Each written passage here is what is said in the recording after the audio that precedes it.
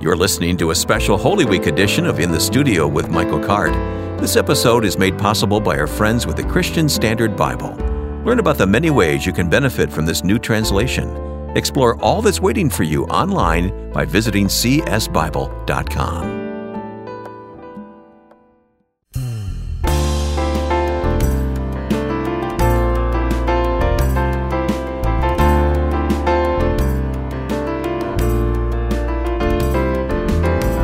Thanks for hitting the play button. This is In the Studio with Michael Card. And Michael, we've been leading up to this day for a couple of weeks now, preparing our hearts for Holy Week. And here we are. We're just beginning the week now, and we're going to have a very special program here today for listeners, I feel. Yeah, we're going to go through the Passion Week event by event, try to help our listeners prepare and help ourselves prepare for Easter. Right. I think it's a tragedy when you get to the end of Easter and you've been busy with church services, and if you have kids, getting them all lined up, and you realize that you've missed the real significance of what this day means. So we're going to do everything we can do to make sure that doesn't happen.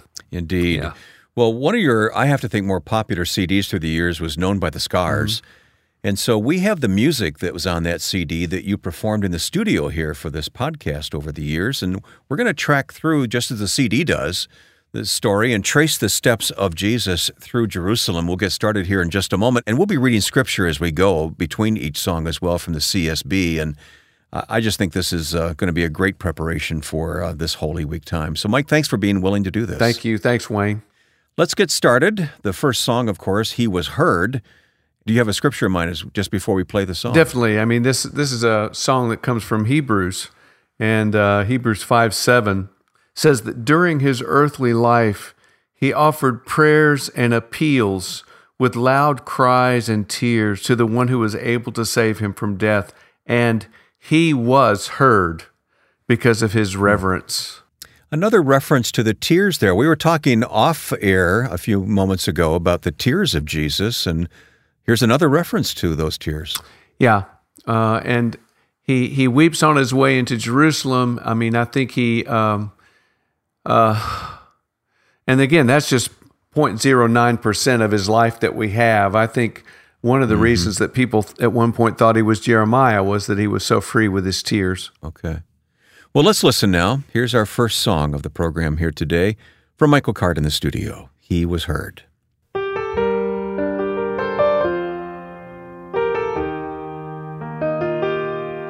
In the days of old, a priest would come with a lifeless sacrifice, while the crowd in anxious silence would wait outside.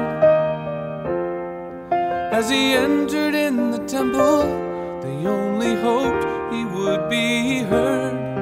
God would give them a tomorrow, and the priest would stay alive.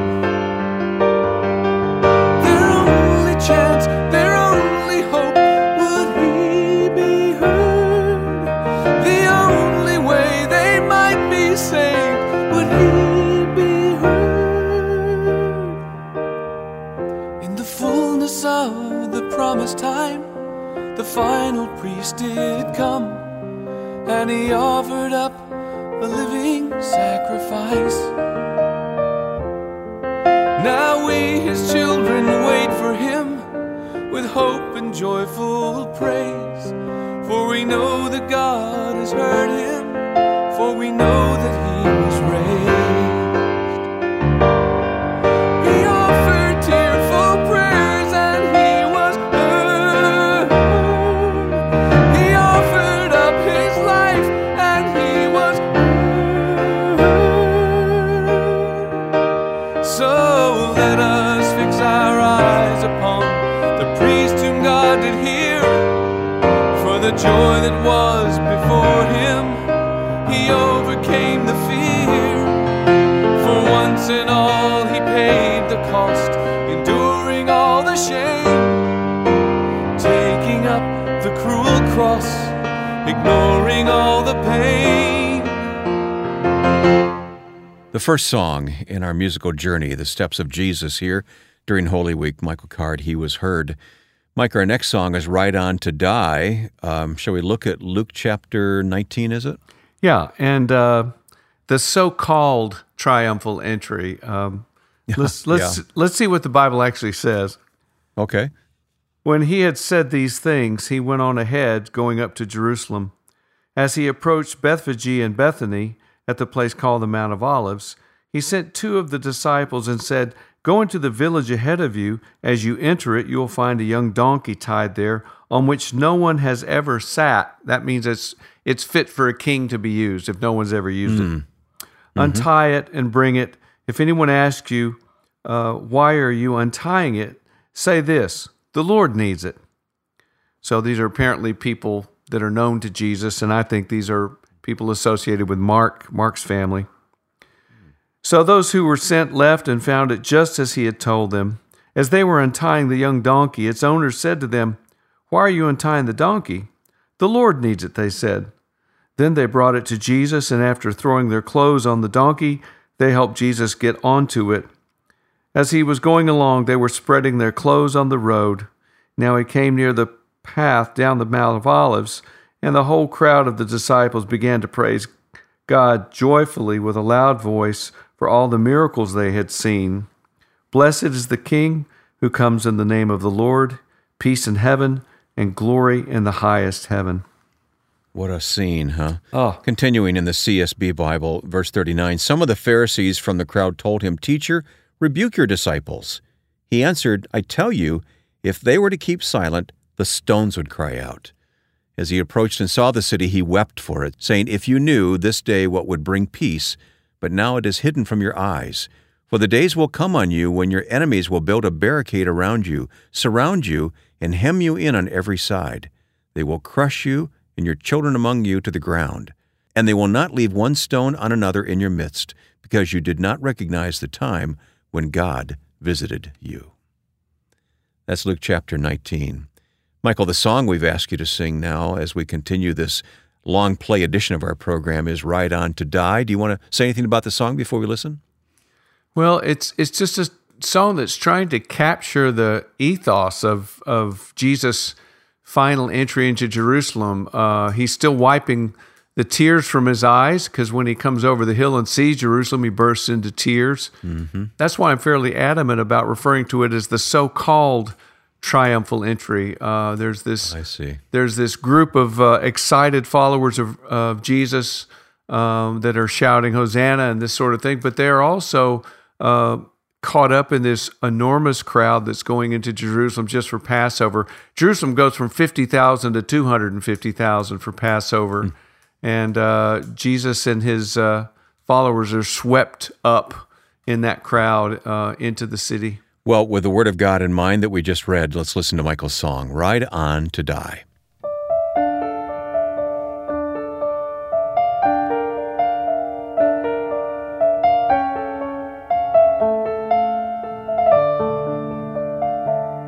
Sense the sorrow untold as you look down the road at the clamoring crowd drawing near.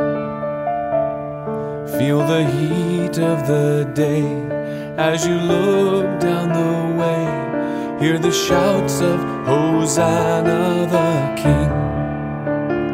Oh, daughter of Zion, your time's drawing near. Don't forsake him, oh, don't pass it by. On the foal of a donkey, as the prophets had said, passing by you, he rides on to die.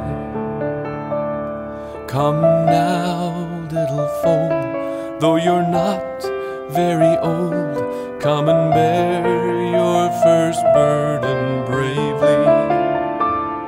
Walk so softly upon all the coats and the palms, bear the one on your back, oh so gently. Midst the shouting so loud and the joy of the crowd, there is one who is riding in silence. For he knows the ones here will be their shepherd is taken away. Oh, daughter of Zion, your time's drawing near. Don't forsake him, oh, don't pass it by. On the foal of a donkey, as the prophets had said, passing by you, he rides on to die. Soon the thorn-cursed ground will bring forth a crown, and this Jesus will seem to be beaten. But he'll conquer alone both the shroud and the stone, and the prophecies will be completed. Oh, daughter of Zion, your time's drawing near. Don't forsake him, oh, don't pass it by. On the foal of a donkey, as the prophets had said, passing by you, he rides on to die. On the foal of a donkey, as the prophets had said, passing by you, he rides on to die. Then the day of unleavened bread came, when the Passover lamb had to be sacrificed. Jesus sent Peter and John, saying, "Go and make preparation for us to eat the Passover." "Where do you want us to prepare it?" they asked him. "Listen," he said to them, "when you've entered the city, a man carrying a water jug will meet you. Follow him into the house he enters. Tell the owner of the house, 'The teacher asks you, where is the guest room where I can eat the Passover with my disciples?' Then he will show you a large furnished room upstairs. Make the preparations there." So they went and found it just as he had told them, and they prepared the Passover. When the hour came, he reclined at the table, and the apostles with him. Then he said to them, "I fervently desire to eat this Passover with you before I suffer. For I tell you, I will not eat it again until it's fulfilled in the kingdom of God." Then he took the cup, and after giving thanks, he said, "Take this and share it among yourselves. For I tell you, from now on, I will not drink of the fruit of the vine until the kingdom of God comes." And he took the bread and gave thanks, broke it, gave it to them, and said, "This is my body, which is given for you. Do this in remembrance of me." In the same way, he also took the cup after supper and said, "This cup is the new covenant in my blood, which is poured out for you. But look, the hand of the one betraying me is at the table with me. For the Son of Man will go away as it has been determined, but woe to that man by whom he is betrayed."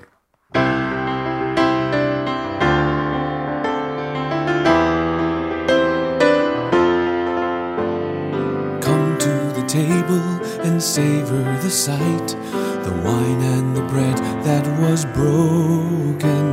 And all have been welcomed to come if they might, accept as their own these two tokens. The bread is his body, the wine is the blood, and the one who provides them is true. He freely offers, we freely receive. To accept and believe him is all we must do. Come to the table and taste of the glory, and savor the sorrow. He's dying tomorrow. The hand that is breaking the bread soon will be broken. And here at the table sit those who have loved him. One is a traitor and one will deny, though he's lived his life for them all, and for all be crucified. Come to the table, he's prepared for you the bread of forgiveness, the wine of release. Come to the table and sit down beside him. The Savior wants you to join in the feast.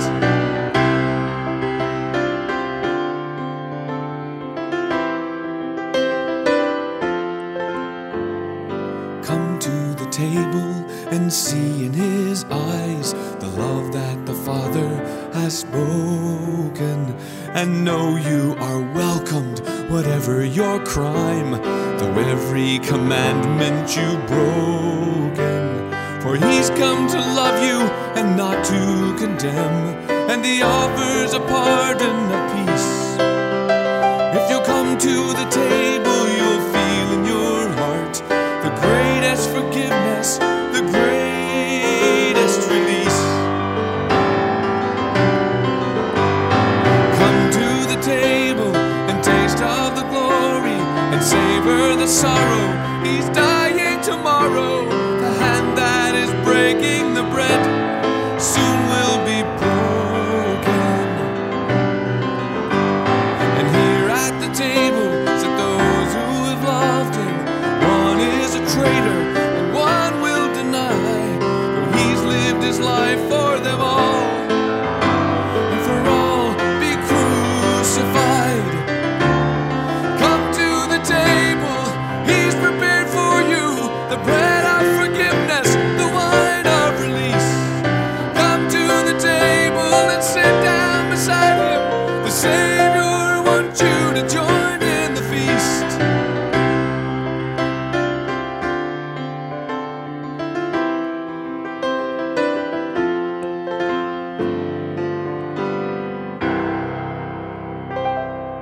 Come to the table, Michael Card's song as we trace the steps of Jesus in Jerusalem on the eve of Passover. Love that song, Michael, by the way. Thank you for that. Next we come to the garden. If you don't mind, I'll read from Luke chapter 22, verse 39, starting there. Yeah. He went out and made his way, as usual, to the Mount of Olives, and the disciples followed him.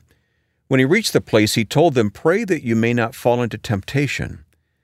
Then he withdrew from them about a stone's throw, knelt down, and began to pray. "Father, if you are willing, take this cup away from me. Nevertheless, not my will, but yours be done." Then an angel from heaven appeared to him, strengthening him. Being in anguish, he prayed more fervently, and his sweat became like drops of blood falling to the ground. When he got up from prayer, he came to the disciples and found them sleeping, exhausted from their grief. "Why are you sleeping?" he asked them. "Get up and pray so that you won't fall into temptation." Let's take a moment and talk about this scene. Well, there's so many things going on in this scene in the Garden of Gethsemane. I think the first one, and maybe the most important one, is that Jesus goes to prayer, and basically he's saying, "I know what you want me to do, and I don't want to do it. I want you to, take this cup away from me." And the great victory comes when he says, "Not what I want, but what you want." And then this angel comes. To me, it's so interesting. This angel comes to comfort him, but I refer to this as an unsuccessful angel, because I think he's beyond even the comfort of an angel. Because after the angel comes, it seems to be more intense. His grief. I mean, that's when he sweats drops of blood.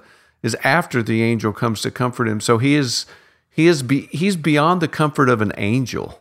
Interesting. Yeah. Wow. I never thought about the angel trying to comfort him and failing before, Mike. Well, you've captured this scene, of course, in your song In the Garden. So let's listen to that now on this long play edition. John Catchings plays cello as you sing.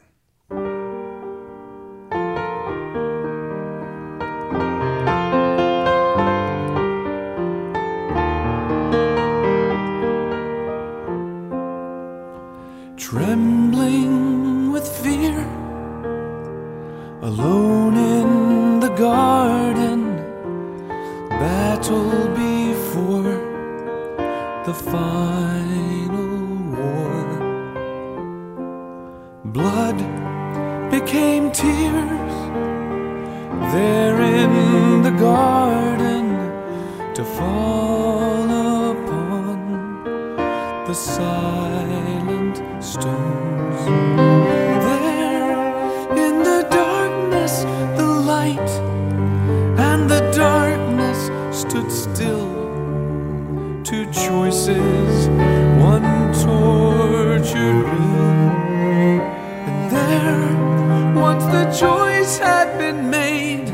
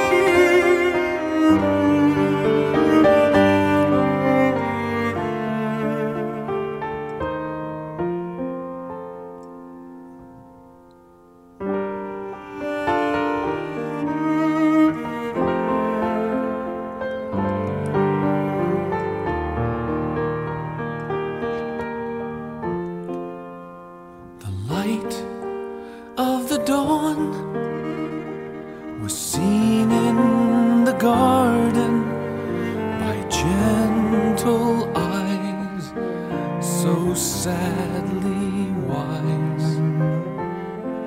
The angels appear, they come to the garden, clothed with sighs. They realize the one they've adored from the start will be broken apart by the ones he had come to save. So they're here simply now to be near, and he's no longer alone. They sit by him and moan.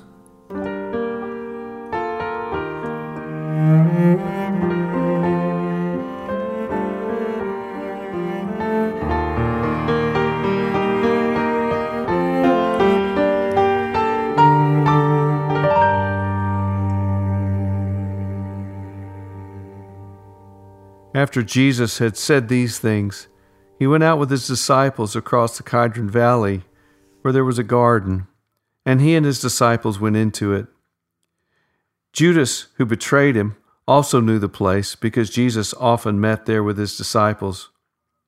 So Judas took a company of soldiers and some officials from the chief priests and the Pharisees, and came there with lanterns, torches, and weapons. Then Jesus, knowing everything that was about to happen to him, went out and said to them, "Who is it you're seeking?" "Jesus of Nazareth," they answered. "I am he," Jesus told them.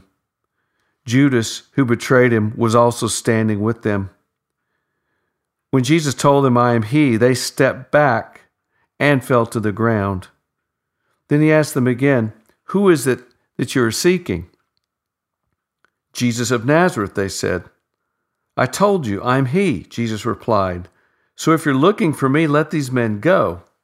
This was to fulfill the words that he had said, "I have not lost one of those you've given to me." Then Simon Peter, who had a sword, drew it, struck the high priest's servant, and cut off his right ear. The servant's name was Malchus. At that, Jesus said to Peter, "Put your sword away. Am I not to drink the cup that the Father has given me?" Mike, I'm struck by the words, "I am he," Jesus told them. And they fell back. Yeah, and I think what you see there, especially John, is you see two things happening. You see the Jews hearing Jesus basically speaking the name of God, which is "I am," and they fall down. And then the Roman soldiers, who couldn't care less about whether someone spoke God's name or not, they think that it's a trap, and that when Jesus says "I am he," he's springing the trap. And so in military fashion, they fall back. So you see two groups. The Jews fall down because they've heard what we approximate as Yahweh, and then the Roman soldiers think, "Oh, we've walked right into a trap," and they fall back in military fashion. It's an interesting scene and tragic because Judas is. He goes to them a week before and says, "What will you give me if I hand him over to you?" It's just the betrayal of Judas. I think we think we understand it, but we don't appreciate, what a despicable thing it was he did. So the plot has been brewing. Now it comes to this moment. Yeah. The song is Traitor's Look. Here's Michael.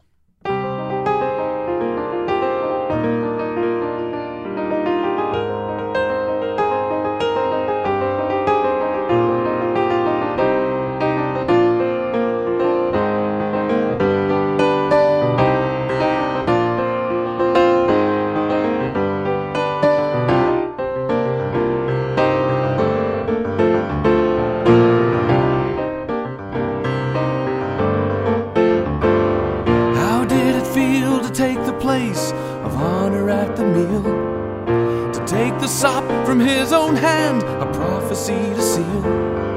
Was it because he washed your feet, you sold him as a slave? The Son of Man, the Lamb of God, who'd only come to save.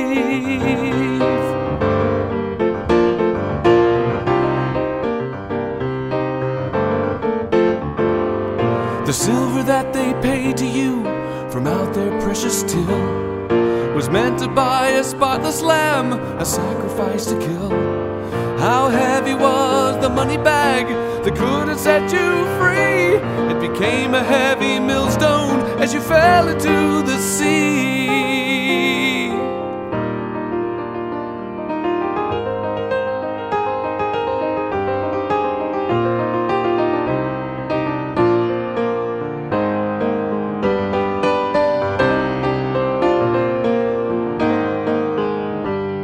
Now, Judas, don't you come too close, I fear that I might see the traitor's look upon your face might look too much like me. 'Cause just like you, I've sold the Lord, and often for much less. And like a wretched traitor, I betrayed him with a kiss.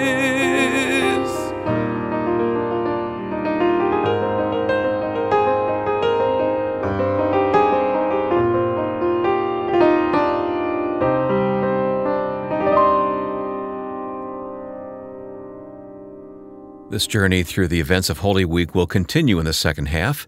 If what you're hearing so far has stirred you to want to go deeper, look online for more from Michael that can help, all at michaelcard.com. We hope you'll subscribe, follow, and or share what you found here on this weekly podcast.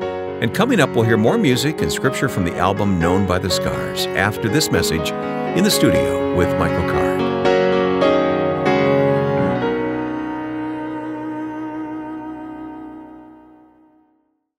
The CSB Experiencing God Bible is this month's featured resource designed to help you take intentional steps to know God personally. This edition is based on the beloved book Experiencing God by Dr. Henry Blackaby. Find revised and updated insights that will challenge you to respond to God's offer to know Him. Search for the CSB Experiencing God Bible at csbible.com. When you visit online, see how the years of ministry, teaching, and spiritual insights of Dr. Henry Blackaby have been carefully presented to be a guide in your walk with the Lord. Be sure to use the special 40% discount on your CSB purchase through Lifeway. Type CARD40 with no caps, no spaces for your 40% discount with Lifeway. I hope you will act on this invitation to discover God in a personal and life-changing way. This study Bible will help you do just that. Search for CSB Experiencing God Bible now at csbible.com.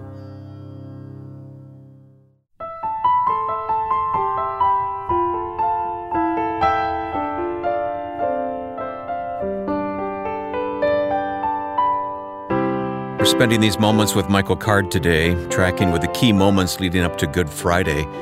We're also really tracking musically through Michael's album Known by the Scars. The music you're hearing are from studio performances recorded at the Mole Inn Studio. And Mike, where does that bring us in this journey of Jesus? Well, I think we come up to the moment of asking a question: why? Why the betrayal of one of his disciples? Why, instead of a crown of gold and jewels, why was it a crown of thorns? There's just this heartbreaking part of the Passion of Jesus where you sit back and you say, why did it have to be this way? And a new thing for me, Wayne, focusing on the kiss of Judas. Why does his friend kisses him? And this incredible betrayal. Judas goes to the high priest and says, "What will you give me to hand him over to you?" They pay him the money then. And when he's sitting at the Last Supper, I think he's probably got the money in his pocket, which again is just of course, yeah, sure, yeah. And but my new idea is, one of the reasons Jesus has to be pointed out. Judas kisses him to let the soldiers know which one to bind and drag away. And part of it is simply because as Jesus is unrecognizable, he looks just like the other 12. It's not like he's taller or he's got a halo or he's got blue eyes or anything like that. He's just sort of this scruffy person that looks like the other 12. Well, you took these questions and put them in lyrical form. The song is Why?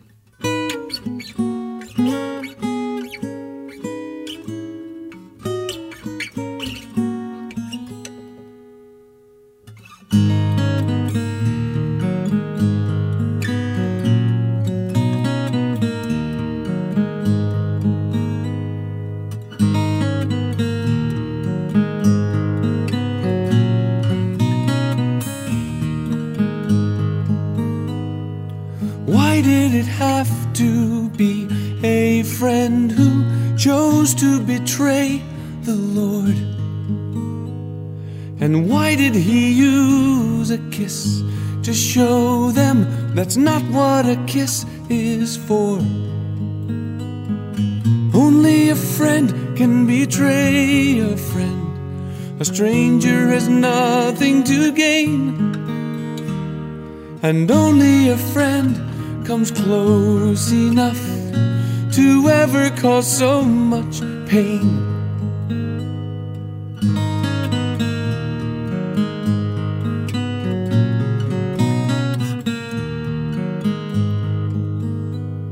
And why did there have to be a thorny crown pressed upon his head?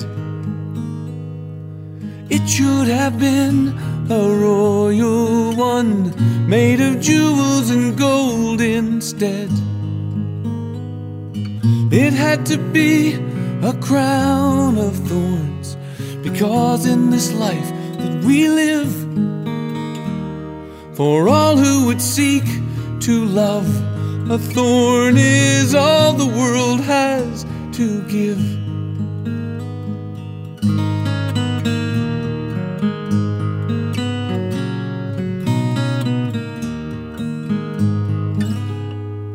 And why did there have to be a heavy cross he was made to bear? And why did they nail his feet and hands? His love would have held him there. It was a cross, for on a cross a thief was supposed to pay. And Jesus had come into the world to steal every heart away. Yes, Jesus had come into the world to steal every heart away. Michael's Song of Questions, Why? That brings us to Golgotha and our journey through Jerusalem during Holy Week here. Michael, you spent a lot of time in Jerusalem. Yeah. Talk to me about Golgotha. Well, it's a real place. Golgoloth is the Hebrew word for skull. Calvaria is the Latin word for skull. And it apparently was a hilltop that was shaped or somehow looked like a skull. And my scholarly friends tell me that the Church of the Holy Sepulchre is a pretty reliable location for where it actually happened. And if you think about it, Wayne, that's amazing that 2,000 years later, we have a pretty good idea of the spot where Jesus was actually crucified and buried. Wow. Amazing, huh? When you go to Jerusalem and friends accompany you, do you take them there? Yes, we do. We go to the Church of the Holy Sepulchre. We go to every Jesus site that that there is. And sometimes it's a little bit difficult. The church is crowded, and it's sort of been covered up with ritualistic sort of, it's a kind of big cathedral. To me, the significance is there is an actual spot that I can point to and say, yeah, somewhere in this vicinity at least was where the cross actually stood and the tomb of Jesus was. Mm-hmm. And next to Galilee, of course, my favorite place is Galilee, where I can look at the lake and I can see the hills. Yeah. But Church of the Holy Sepulchre in Jerusalem is the spot, that's a pretty certain that's the spot where it actually happened. Well, amidst all the busyness of that as a tourism spot, I mean, are you able to meditate at all there or think about the significance of that very place? Well, depending on what time of day you go, sometimes you go and it's just too crowded. We try to go when it's not quite so crowded, and people are pretty quiet there. Yeah, it's a special place. Well, as we continue on our way here, we're going to hear two songs from Michael, Cross of Glory and Death of a Son. Death of a Son is taken from Psalm 22, which Jesus actually quotes from the cross. Yeah, very descriptive of the crucifixion, isn't it? Yeah. Good psalm to read right now as you listen to Michael Card.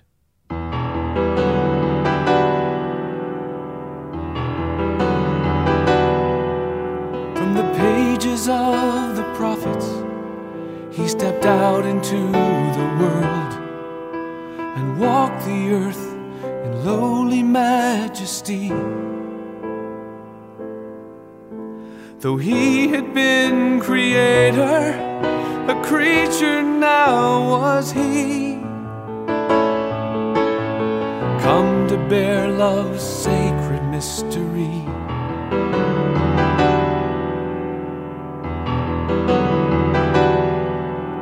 He, the truth, was called a liar, the only lover hated so. He was many times a martyr before he died,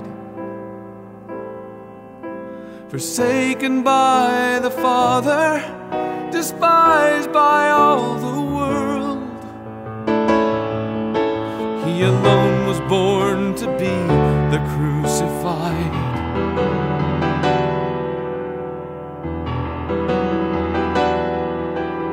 Upon the cross of glory, his death was life to me, a sacrifice of love's most sacred mystery. And death rejoiced to hold him, though soon he would be free. For love must always have the victory.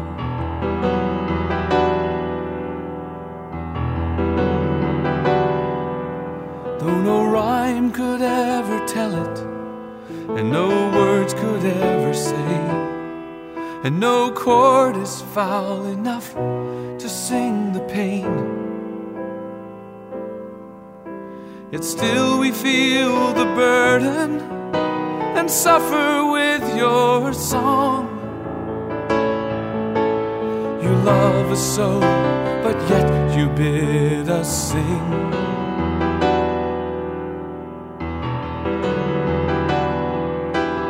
Upon the cross of glory, his death was life to me, a sacrifice of love's most sacred mystery.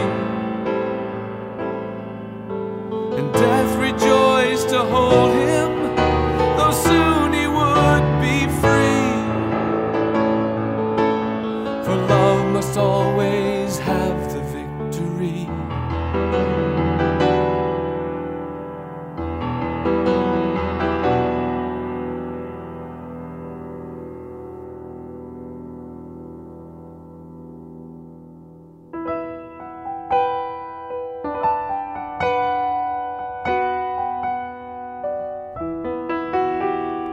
Eli, Eli, lama sabachthani. Why are you so far from saving me, so far from the words of my groaning? By night and by day I cry out in pain, so why do you not answer? Yet you are enthroned as the Holy One, you are fathers trusted. They cried out to you and were saved. They were never disappointed. I am a worm and no longer a man. Lama sabachthani. They have pierced my feet and hands. Lama sabachthani. I looked for comforters but found none. Oh, how could you forsake me? Oh, my strength, come quickly, come now, O Lord, and save me. For you would never despise or disdain the suffering of the afflicted. In the congregation I will proclaim that from the grave you lifted me. In the miry depths I sink, lama sabachthani. They gave me vinegar to drink, lama sabachthani. Lama sabachthani. Lama sabachthani.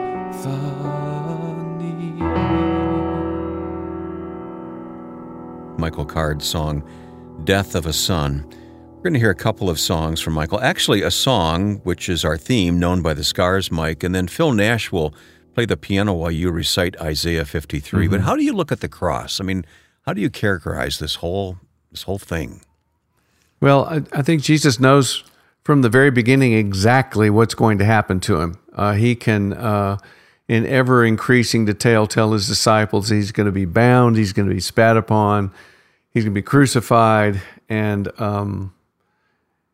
at any point during his ministry, and certainly during Passion Week, he could have disappeared over the hill into the Judean desert, and no one would have ever found him. He walked right into a situation that he knew was going to involve a suffering that we can hardly put words to.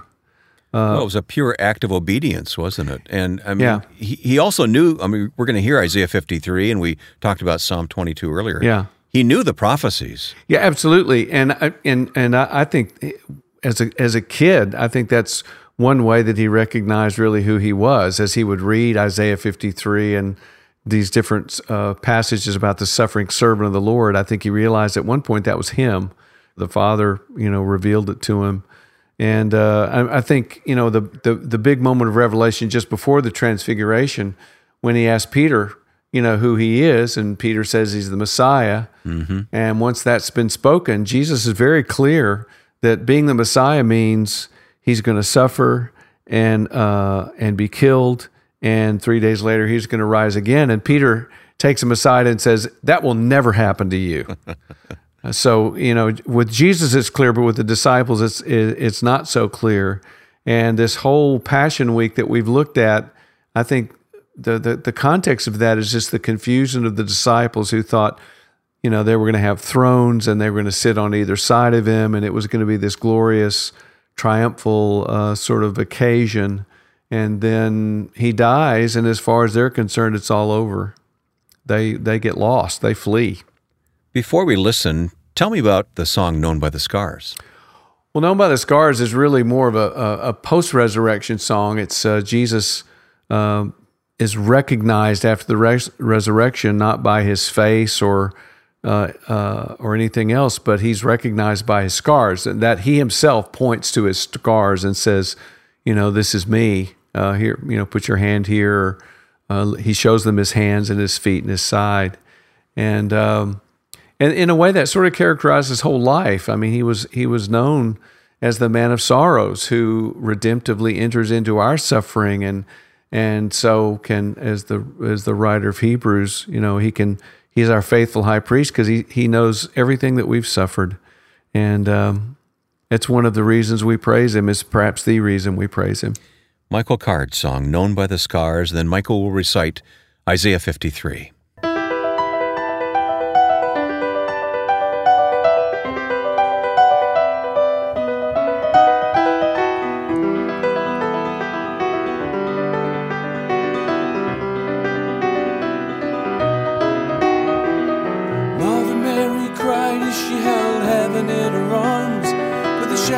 The scars she saw was clear, as her own bewildered baby lay weeping for the world, whose frightened tears would free us all from fear.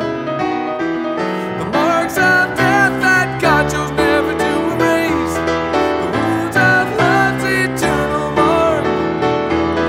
The kingdom comes with its perfected sons, he will be known by the scars.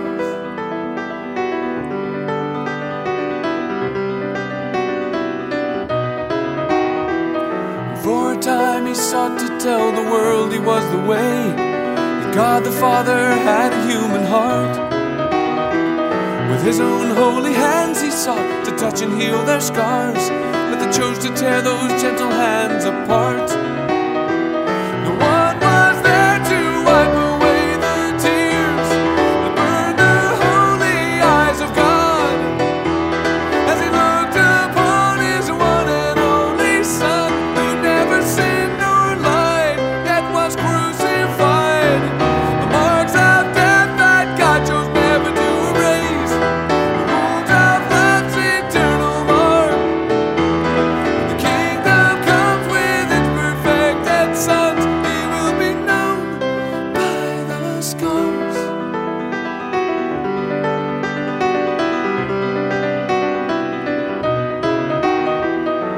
after they had slain him and laid him in the grave, and the ones he loved had fled into the dark. Then his love and power raised him, God won the victory, but they only recognized him by the scars. The marks of death that God you'll never to erase, the wounds of love's eternal mark. When the kingdom comes with its perfected sons, he will be known by the scars. He will be known by the scars.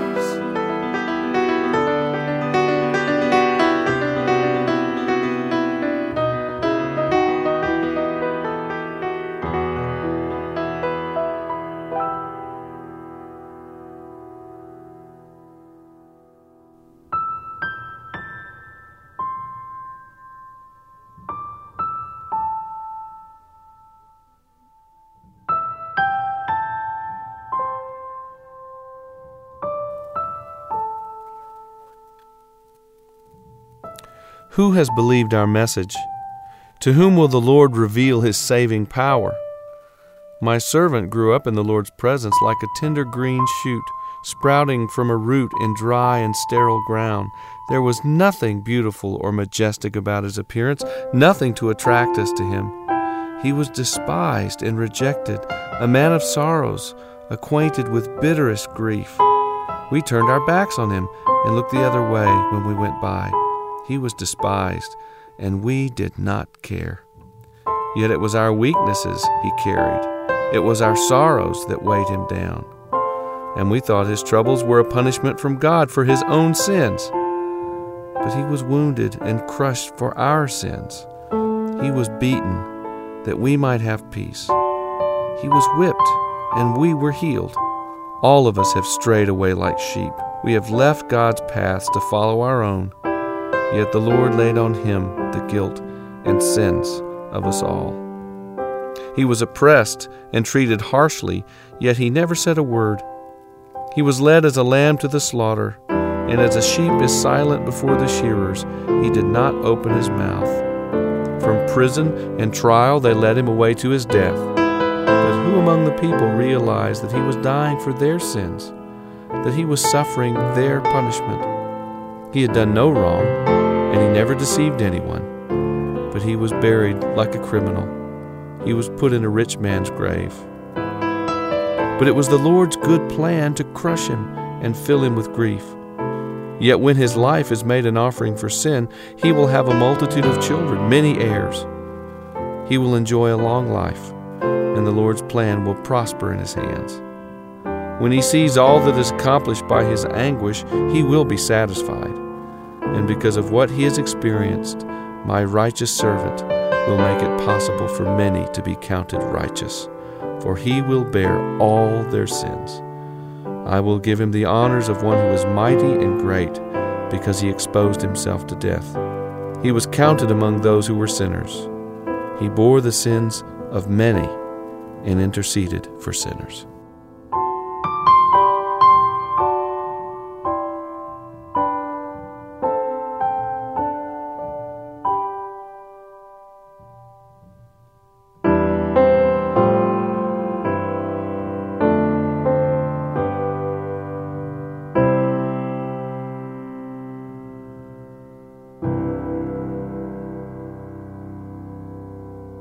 Such a powerful passage. Thank you, Mike. Listeners have been joining us here leading up to Good Friday, but now we come to Saturday. As we conclude, any thoughts about that? Well, I think Saturday, that particular Saturday must have been the most quiet, the period of time between the burial of Jesus and that the glorious moment of resurrection that no one witnessed, but that we trust and hope, believe, and we know the angels gave testimony, the women saw the empty tomb and all those sorts of things. That's all Sunday morning, and that's why we now call Sunday the Lord's Day.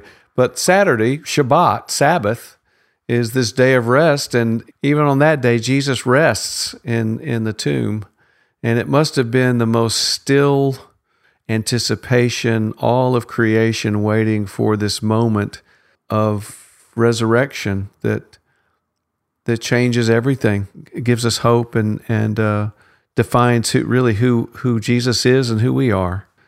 And let's go to prayer.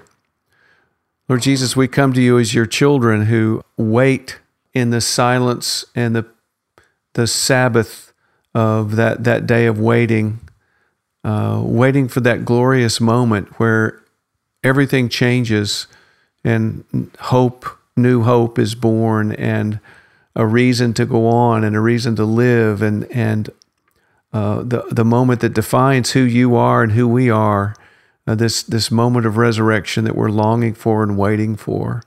So make us unusually aware of your presence during this quiet day. In your name, Jesus, amen. Amen. Thank you, Michael, for guiding us through the events of Holy Week with music from the album Known by the Scars. It's our prayer that the Scripture and music were used by God to deepen your love for our Savior. If this is your experience, please email your reactions to this hour. You can send your comments when you write to us at inthestudio@michaelcard.com. And we're glad for the partnership with our sponsors at the Christian Standard Bible. Visit csbible.com to learn more about the great Bible editions that can help you take further steps in understanding God's message to us. The Christian Standard Bible at csbible.com. Now, for all of us on the team, Ron Davis, Susan Sermon, Lance Mansfield, and our producer, Joe Carlson, I'm Wayne Shepherd. Thanks for listening to this edition of In the Studio with Michael Card.